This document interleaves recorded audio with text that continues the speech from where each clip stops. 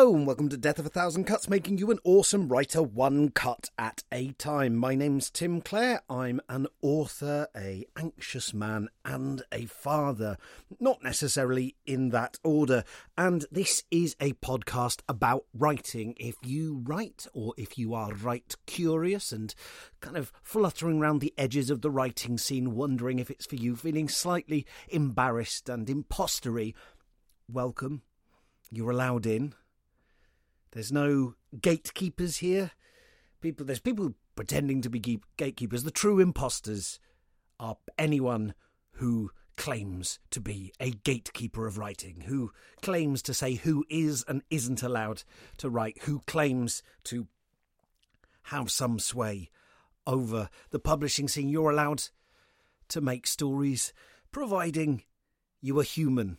And if there are any non-humans listening to this podcast, you're welcome too. Hi, I didn't mean to make you feel othered and excluded in my little thing there.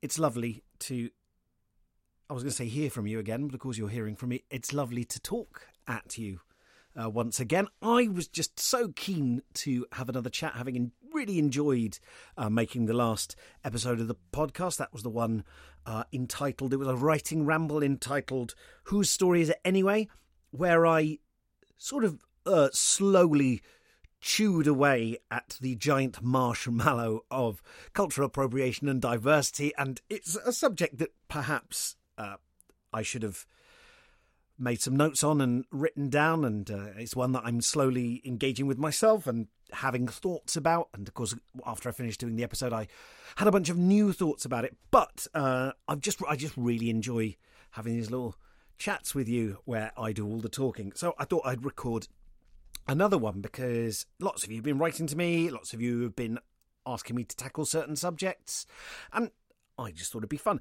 But I'm going to make these relatively short, I think. I'm going to sort of cut them down slightly just so I'm not always doing these kind of grab bag miscellanies of different topics, because that makes it difficult for you. If you're sorting through looking for me talking about one specific thing, like you want to go, okay, I want to hear Tim talk about dialogue. Not that, of course, I'm the final authority on any of these subjects, but it's just interesting to hear another writer's opinion, isn't it? And a lot of writers don't talk about it because they don't want to look like wankers. And that has the effect, essentially, of rolling up the rope ladder behind them and saying, well, just fucking figure it out yourself, because I'm not going to talk about it because I don't want to look like a tit. Well, you know, we're allowed to talk about our professions and we're allowed to have opinions. I'm not trying to present myself as anything more than a fellow traveller, one of your peers just like you. And if you have ideas and thoughts that my talks bring up and you think, well, Tim, actually, I think this and I think the opposite, I welcome those.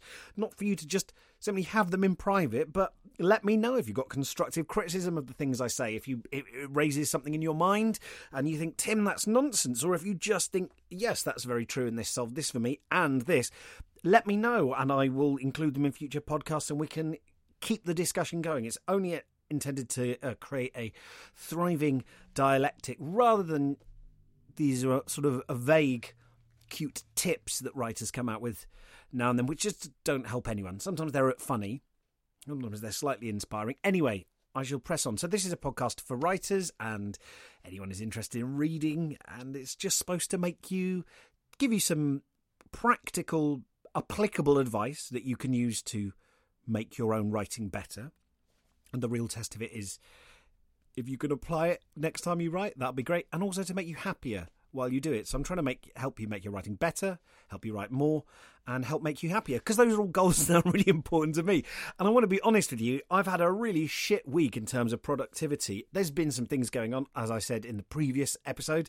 My wife's been really ill and I've been doing some looking after her, but really she's just been kind of looking after herself because she's really tough like that, and it's been really poo to see her being so poorly. And she's okay, she's on the mend, she's seen the doctor, she's had some tests, it's okay. And before that I was ill and Suki was ill, and actually Lisa was ill with a different thing. So it you know, life will get in the way for you as an author, and I don't want to present myself here. I've been getting all these emails from lovely people who've they're either working through the Couch to 80k writing bootcamp. That's my 8-week course. If you haven't listened to it, I've got an entire free 8-week course that you can download or stream and work through with daily episodes to help you get better at writing fiction and feel more confident. I would say 2 or 3 emails a day from people who are either halfway through or just finished it, just telling me how they're getting on. Really positive, really lovely, saying, Tim, I'm feeling so confident now. And it's great. It's had a funny effect on me in that I feel wonderful about it, but then I started to feel slightly fraudulent that I wasn't doing much writing myself. And I think various things had got in the way, but I started to think, fuck, I should, I've been so positive to all these people. Am I applying my own rules? Because the reason I did the course in the first place, the reason I started writing it was as a kind of trying to give I'm trying to phrase this metaphor in a way that doesn't sound like I'm referring to masturbation, but I wanted to give myself a big hug, a big writing hug and say, come on, it's okay. It's okay. And if you don't want to write again, it's fine. But if you're going to do it, the only way you're going to actually sit down and produce stories that are good is if you love yourself and you let yourself have fun again. And applying the things that I talked about in that course, I did every exercise as I came up with them, and I started going out and writing more and doing these little writing exercises and really enjoying myself. But life will get in the way sometimes. And so what I want to say is, I want to be honest with you and say this week I've not done very much. And actually yesterday I did some. Today I spent almost the entire day playing Civ 5 on my new laptop. And I've really enjoyed myself, actually. I'm not going to sort of beat myself up about it. But it's not always easy. It's not always easy writing. And you will have off days. You'll have off weeks. You'll have off months. You may have an off decade. I gave up writing for nearly 10 years, writing fiction, because I was scared. But I got to get back into it. And I have done. And I've written several novels since then, and I feel good about it, and it was worth coming back to it. But part of this whole game is you figuring out how you can live your life and do writing and make it work for you. Don't let the tail wag the dog, right? Your writing, if it's not serving you, you don't have any obligation to fiction. You don't have any obligation to writing. You don't have any obligation to the universe. You just have an obligation to yourself. In fact, you don't even have an obligation to yourself. There are very few obligations in life, true obligations, which is why it's so meaningful to choose to write because you want to, not because you have to. That's why it's liberty as long as you're choosing it. And so you've got to do a little bit of work, and I've not been doing the work this week. If I turn around and look at my guinea pig calendar, I can see that I've been getting my 5 a day every day since the beginning of April. I've had no panic attacks, which is good. I've done a little bit of meditation on 3 of the days. I've done a tiny bit of journaling, and I've done fuck all writing. And so but now I can look at that and see, and I can, just glancing at that, I can see, and I can go, okay, so I'm going to start doing my 10-minute writing sessions again. Now, I have done bits of writing. I have, been working on the new novel a little bit, going a bit slow. I'm thinking about world building and voice and things like that, and that's fine. But I want to speak to any of you who are either working on something now or feel like they should be working on something now. Maybe you did the Couch to 80k course and you're feeling slightly guilty that you've not continued afterwards. Wherever you're at, I just want to say perfect is the enemy of good enough, and perfect is also impossible. So there's no point shooting for perfect. It's so important that you just realize that you can do 7 minutes, 10 minutes, that you don't ever try and get a perfect week. Don't go, right, new week, it's Monday, I'm going to now start and try and finish the week, because that is Have you ever done it where you have a couple of off days, Monday, Tuesday, and you think, right, I'm going to wait till the week resets on Monday, then I'm going to start writing again, or then I'm going to start doing my exercise again, or whatever. You need to always be looking for the next small positive thing you can do. And that's why that's why I advocate breaking down writing into sort of 10-minute chunks, because there'll always be cheeky 10 minutes that you can find, that you can do, that you can start changing the flavour of your writing life. Just with that little 10 minutes where you can go, okay, I'm going to plop in 10 minutes here.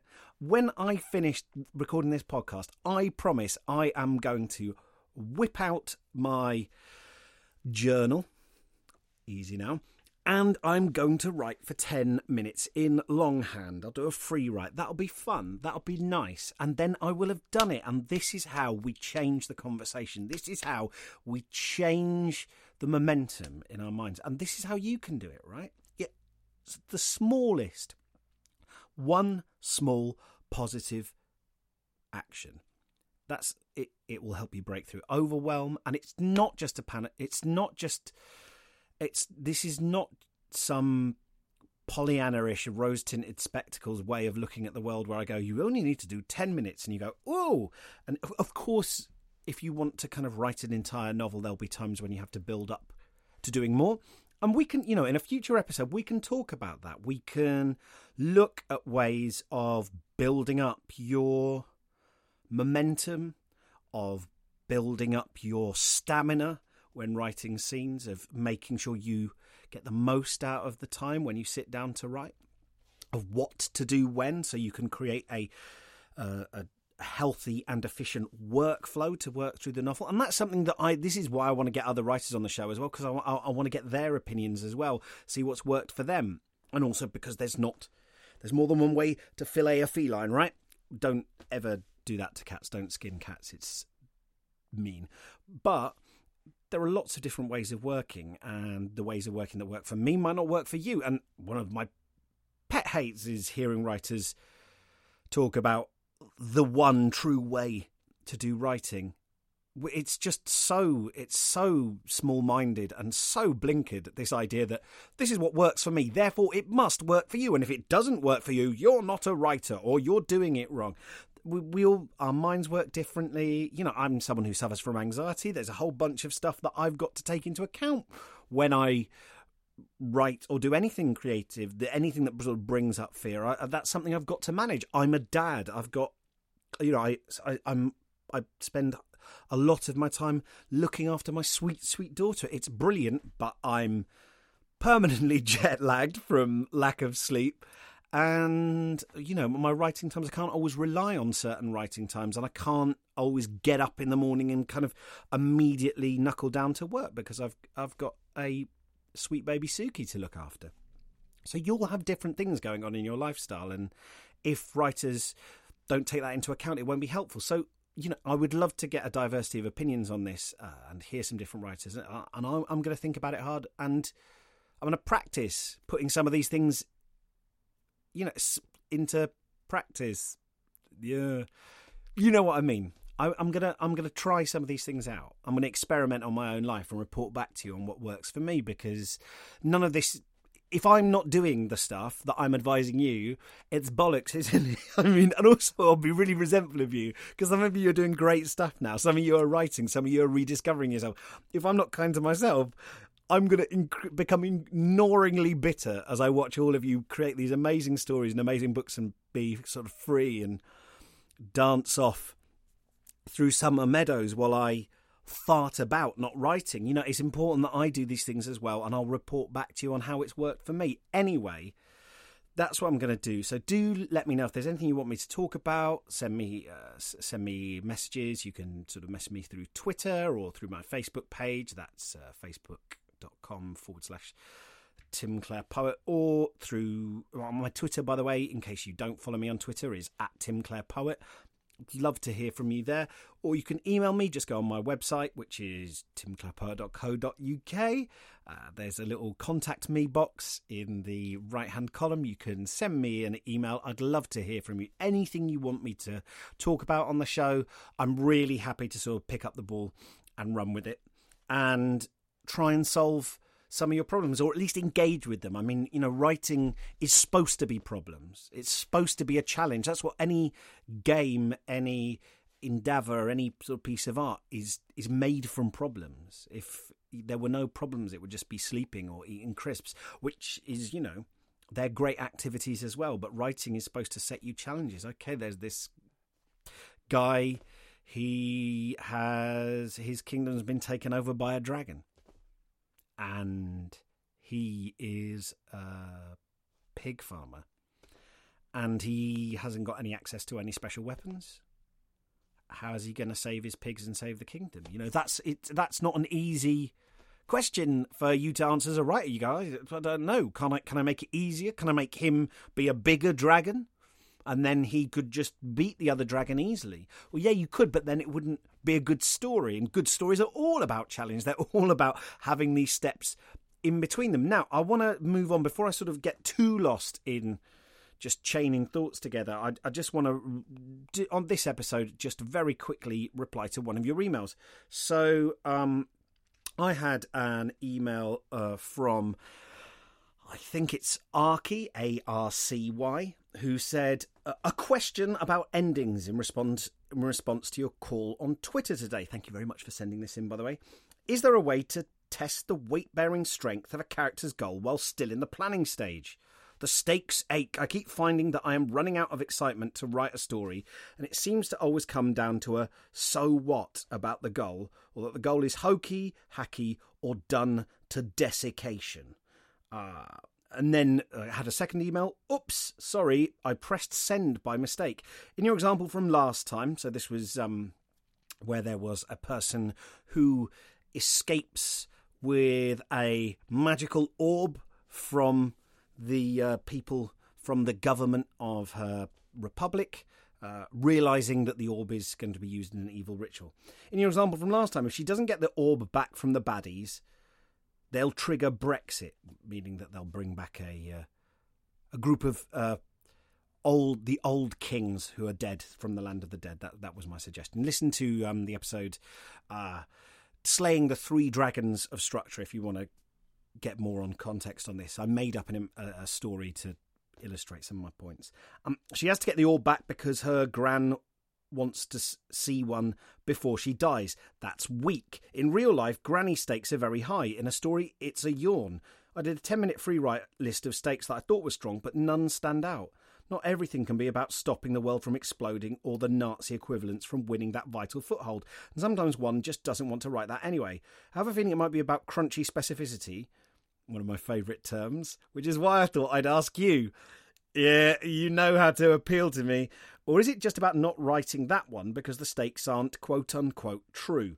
Thank you very much for that. That's a really, really good set of questions. And it's really great how you drilled down into specifically what was bothering you about it, because that makes it easier for me to engage with. So what are good stakes in a story and what are bad stakes? Now, of course, not all stories have obvious or high stakes. Literary fiction tends to be a little bit more nebulous. So litfic authors, that characters still want something, and I don't think it's crude to think about those things, even if they aren't the central motor driving the story, or they're not what the story's about. Human beings in the world still want things. So the assumption there is that big stakes are a country falling in a war or the world exploding. I fundamentally disagree. I only watched the original Star Wars trilogy 2 years ago for the first time. I somehow missed it all my life, and then it became a thing, and then I wanted to do it properly, and so eventually we set up a massive screen in my front room and a projector, and I got people round on my birthday, and we watched all three. And what struck me is, and apologies if I get bits of the lore wrong, I'm kind of like, and I enjoyed them, by the way, I enjoyed the three movies. But something, and I think the statute of limitation on spoilers for the original Star Wars series has run out now, but if you haven't watched them and you don't want them spoiled, then you can stop listening now. Okay, so at the beginning of the of the first movie, or like close to the beginning of the first movie, a Princess Leia's planet is exploded by the Death Star, right? It's blown up to threaten and punish her. And she is shocked by that eventuality. She is saddened. But she pretty much never mentions it again after that point. For the rest of the movie, she, has a few sassy back and forths. She cares about plenty of stuff. But the destruction, the mass genocide of everyone on her entire planet is sort of not really referenced again, or it's just, it doesn't seem to matter to her, and it's kind of over, right? So you'd think that's huge stakes, right? The blowing up of an entire civilization of thousands of years of, you would think that's, potentially, I don't know the exact population. There's probably some expanded universe canon that tells you, but potentially millions of people or billions of people, of lives snuffed out, like cultures snuffed out, completely destroyed. It's not a big thing in the movie. I tell you what I found really got to me in the film. In the third one, in Return of the Jedi, I believe that's the third one, yeah. You see there's a big fight with some Ewoks, the little fluffy bear creatures, and you see, incidentally, in one shot, that one of the Ewoks is lying down, is lying face down, not moving, and another Ewok is trying desperately to rouse them, and they're obviously dead. And it's just a little moment that you see in passing. That moment is, and I'm not joking, is so much, it pierces you so much more. It pierced my heart so much more than the explosion of an entire planet, right? And this is the kind of whole trolley problem paradox about human empathy. That planet blowing up, I didn't have to see any of the people. I didn't know any of the people who got killed. Didn't mean that much. Actually having to watch an Ewok, a ridiculous sort of bear creature, experience grief and loss in front of me, hit my empathy nodes more. And I think that is, you say maybe this is something to do with Crunchy's specificity. Yeah, I think it probably is. It's to do with, as human beings, it sort of mass death is really hard for us to get our heads around, and it just becomes maths. It's abstract. It's an abstraction, and of course it's not. Of course it's not in the universe. It's much worse. But as human beings, we can all these. I'm not going to get into COD neurobiology, but I'm pretty sure we are wired to respond to human facial expressions. We're wired to respond to language. That's what gets the visceral responses of empathy. Are seeing another human being in suffering or happy or whatever. We have to see that one person because we can engage with a single person or a couple of people. We can't engage with, it's harder to engage with the sort of just abstract knowledge that a planet has been destroyed. Now, in the first of the new Star Wars movies, the first one, again, if you haven't seen the first one, then turn away now because I'm about to do a bit of a spoiler. But there's Starkiller Base, right, which is just a big Death Star grafted onto a planet, and it sort of siphons off the sun's energy to do big Death Star rays, and it kind of just does the same thing. In one scene, they decide to blow up 3 planets. I think it's 3. We're using the Starkiller Base. And the reason it's more disturbing, I was really bummed out.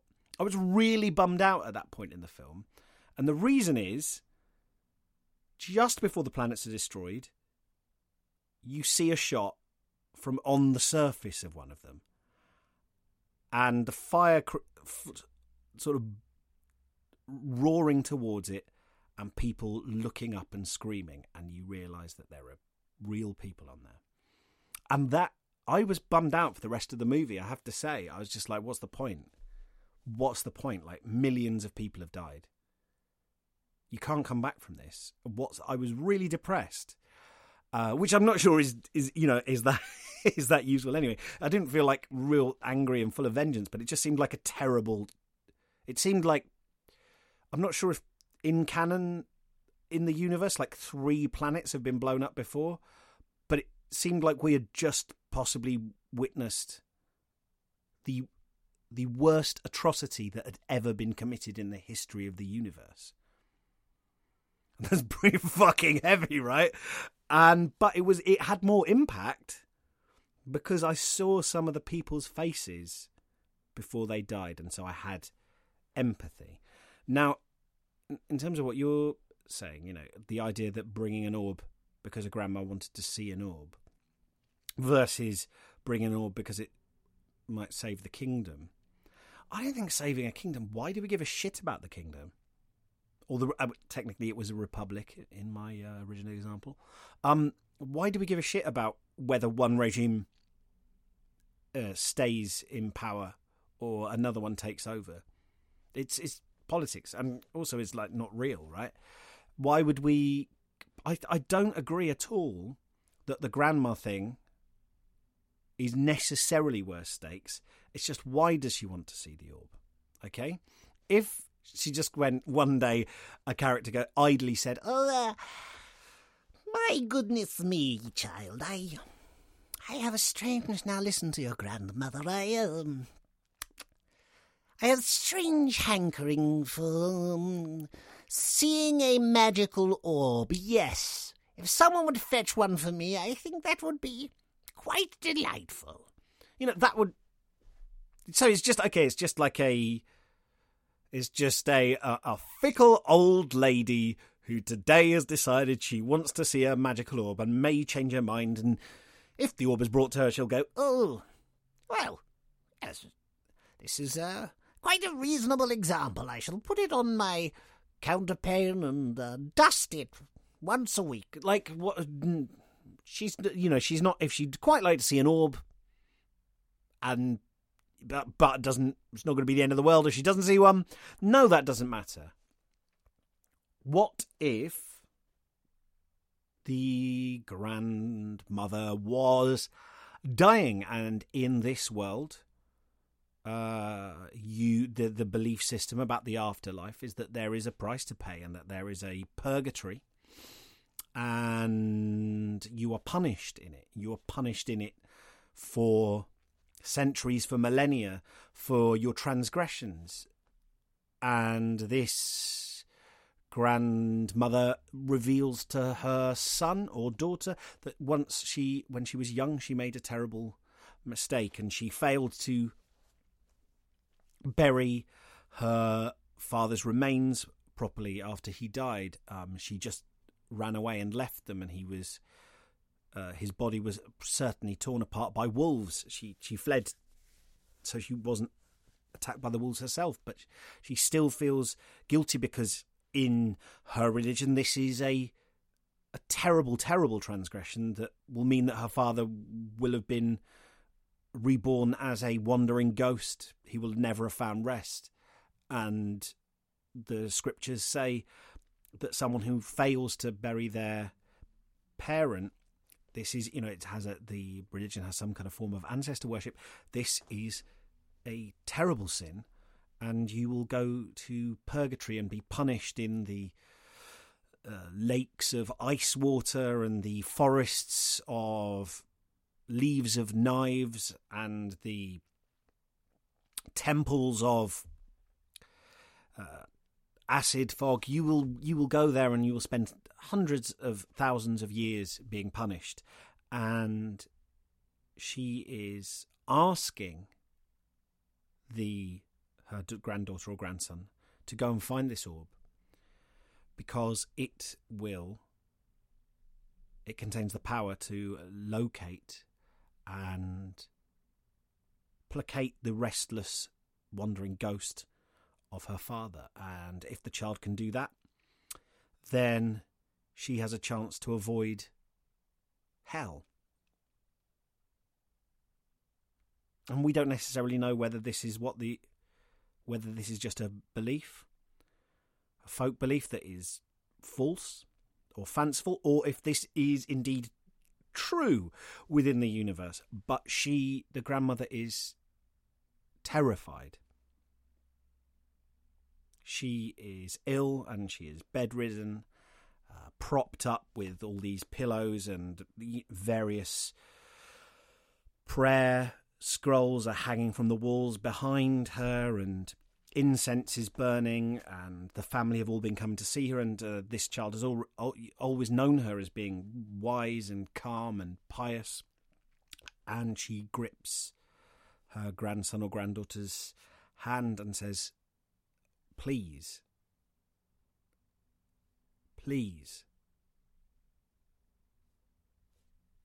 don't let me burn.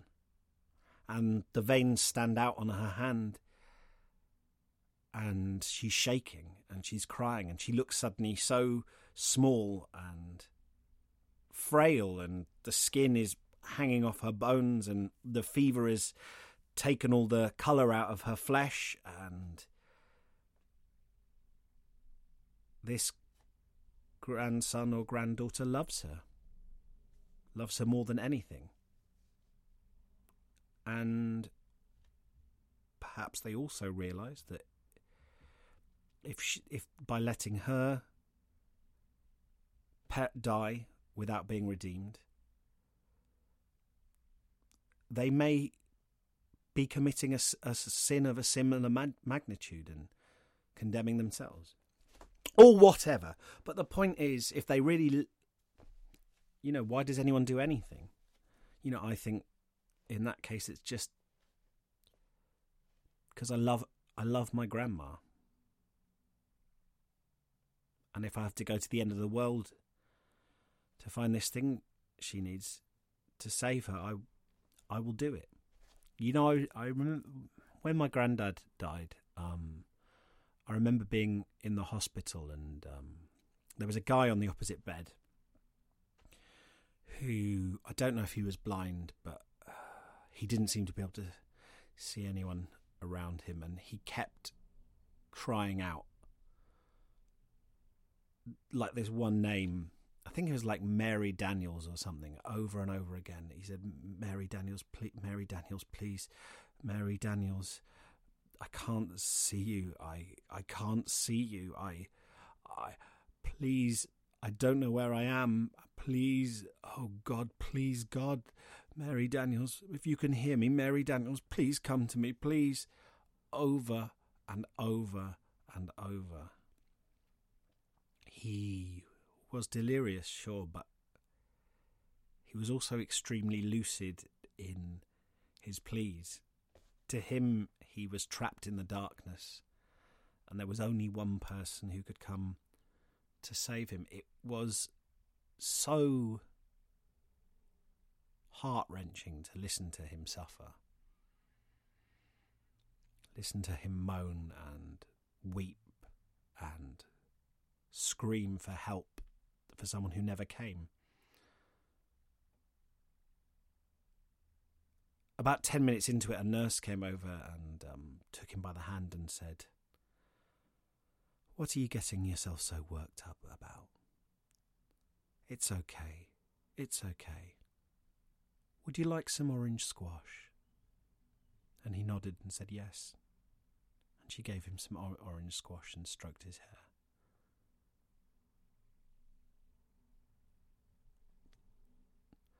I just don't think that the end of the world is something that we can get our heads around. It's too big. That's why global warming is such a difficult thing for us to deal with as a species, because we just kind of switch off. We can't imagine it. It's too huge. The same with death itself. It's too huge, and if you engage with it a lot of the time, when you truly apprehend it, you just feel paralyzed. You feel like you don't exist. It can be the most terrifying thing, and so we engage in these kind of smaller ways. But I also think there are larger ways as well. I can't necessarily stop an entire planet from blowing up, but I might be able to help one person, and I think there's something valuable and important in that. And so the answer to your question, how can I test the stakes, is how much do they matter to my viewpoint character? How much do the stakes matter? Whether it's the world's going to end, whatever, a war's going to start, a villain is going to triumph.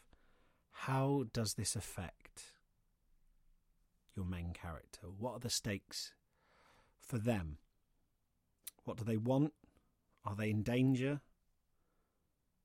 And why do we care about them? Is there something noble or good that we see in them that makes us care about them? Are they really cool and that makes us want to follow them?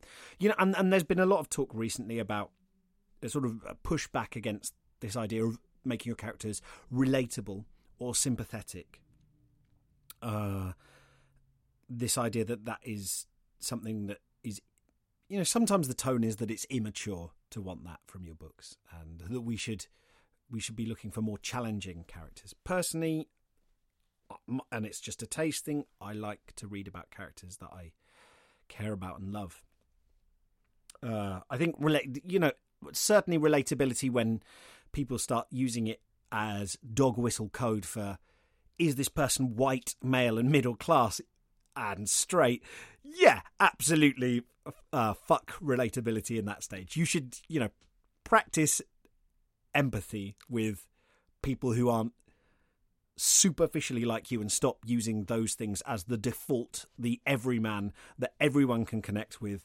But if somebody's gay and black and a wheelchair user, suddenly that is a niche issue-led character.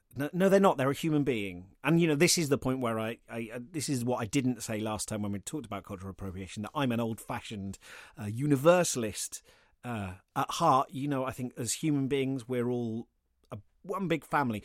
And I love you all. And we've only got each other. But that you can't use that as covering fire for going, hey, come on, and you whip out your acoustic guitar and start singing Kumbaya and going, we're all the same. When every time someone says quiet, what can we have fewer white middle class cis males, right? You can't use it as covering fire for that. If we are all the same, then if you do believe in universalism, then you also believe in diversity. Because at the moment it's all skewed towards one demographic. Right. So that's what I'm saying in terms of, the character doesn't need to be relatable, but why do these stakes matter to your main character? Because the world might be ending, but if your character is, what's it matter if one regime, wins and another one loses? I've been to dictatorships to teach creative writing, to read at, to do all sorts of workshops in schools. I've been into dictatorships, into countries that are ruled where you don't have democracy, where certain groups are oppressed, and they're very normal to walk around if you're a certain type of person. They're very normal. They don't. Day-to-day life for a lot of people isn't that much different to ours under a democracy. It's just a few things that you can't say. You go on a little bit of a sort of like internally, there's people who sort of go on a little internal holiday, parts of you suppress, and there's a sort of nodding way of talking about a few things. But for a lot of people, it's not that different. I am not advocating for, Tim said on today's podcast, military dictatorships are kind of fine. I'm not saying that. What I'm saying is, for a character, there are some characters for whom the stakes of like for the stakes of the country has been taken over by fascists or by autocrats, and there'll be some people for whom their daily life does not change that much, and there'll be some people for whom their daily life is completely destroyed by that. And this is what you're looking for in your stories. And this is how you stress test these stakes early on. You look at your world building and you ask, who is hurt most by this? Now, you do not have to centre the story around the character who's hurt most by it. There's something really interesting about following a kind of I guess in D&D terms, a chaotic neutral character who kind of sort of is a survivor who does what they need to get by, and when one side wins and the other side loses, they're an opportunist. They switch sides. They do whatever they can to keep their head down and not get in trouble. That's fine. You have to get that character into trouble, but the trouble is not necessarily the setting that they're in. They may well thrive under either regime, under a kind of a liberal democracy and under a dictatorship. If maybe they're some kind of merchant that connects people with things. Maybe they're a soldier, whatever, you don't know. But the point is, you have to find a story where something goes wrong for them personally. But it doesn't have to be about the world behind them. You can do a cyberpunk story, and you can make it about someone who's in the kind of like elite of one of the mega corporations.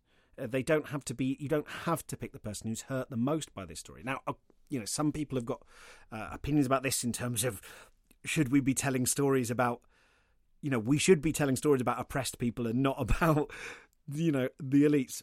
That's fine. You can make your own decisions as a writer. That's an ideological decision rather than a pure craft one. But from my perspective, what's interesting is that the stakes have to impact heavily on your protagonist, on your viewpoint character. So if your character doesn't give a shit about their grandma, then the grandma wants an all, but it's not going to be compelling stakes. If they lived with their grandma, she brought them up, they're the only comfort they've ever known in a terrifying and uncertain world. And she passes away saying, please find the orb and it will allow you to come into the land of the dead and rescue me. And then she passes away. She dies screaming that she can see the shades of the ghouls coming to get her, to tear her soul from her body. That's compelling then.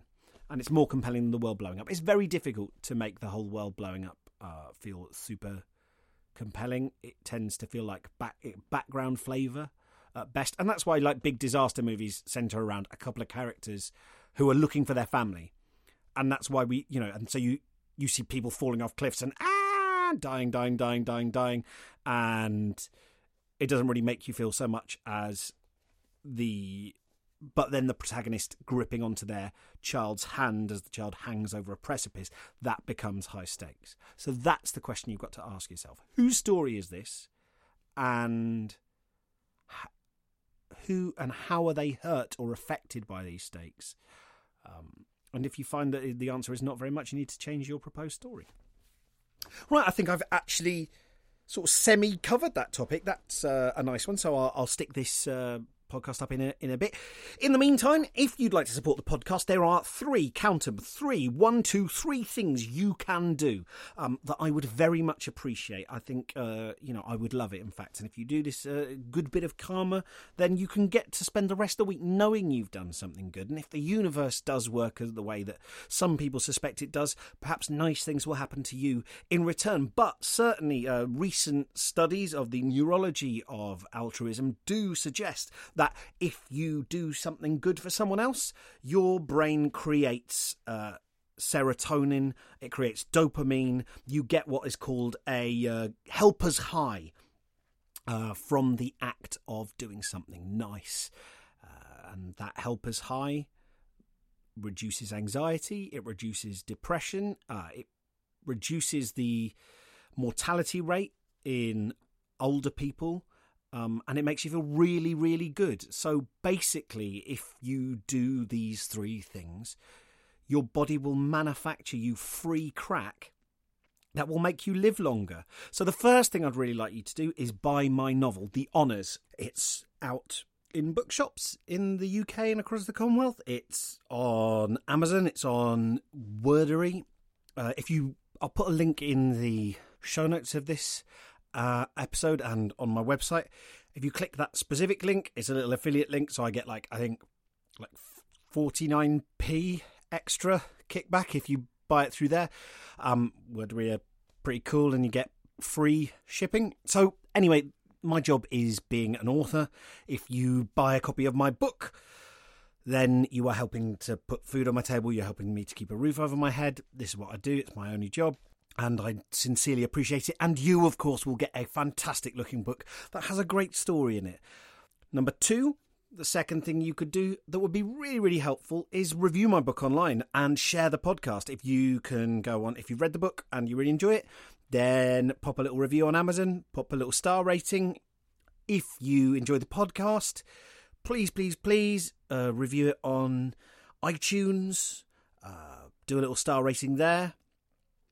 Subscribe on SoundCloud and iTunes, and just share it on social media. If there's an episode that you enjoyed, please just share it with people you know, because it makes a huge difference. Especially posts on, writers' forums, things like that, makes such a difference. I'm so grateful to all of you who've done that. The final thing, the third, if you particularly enjoy the podcast and you'd like to give me a little something directly, then you can click through to my Ko-fi coffee page. I always want to call it Ko-fi, but that's completely missing the whole point of the name. Ko-fi, coffee. I've put up just a little page there that people can go and just drop me a little tip. If you've enjoyed the show, if you've got value out of it, then you can go there. There's a little link and you can click it and just send me through PayPal whatever you think it's worth.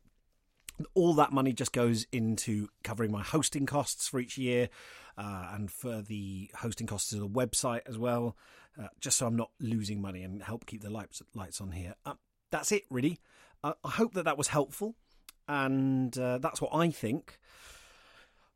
What do you think? You can get in touch with me and let me know. I'd love to hear your thoughts and any other stuff you'd like me to cover and anything you'd like me to cover in future episodes. But for now, good luck with your writing. I'm off to do my 10 minutes as promised. Lovely to talk to you again, and I'll speak to you soon.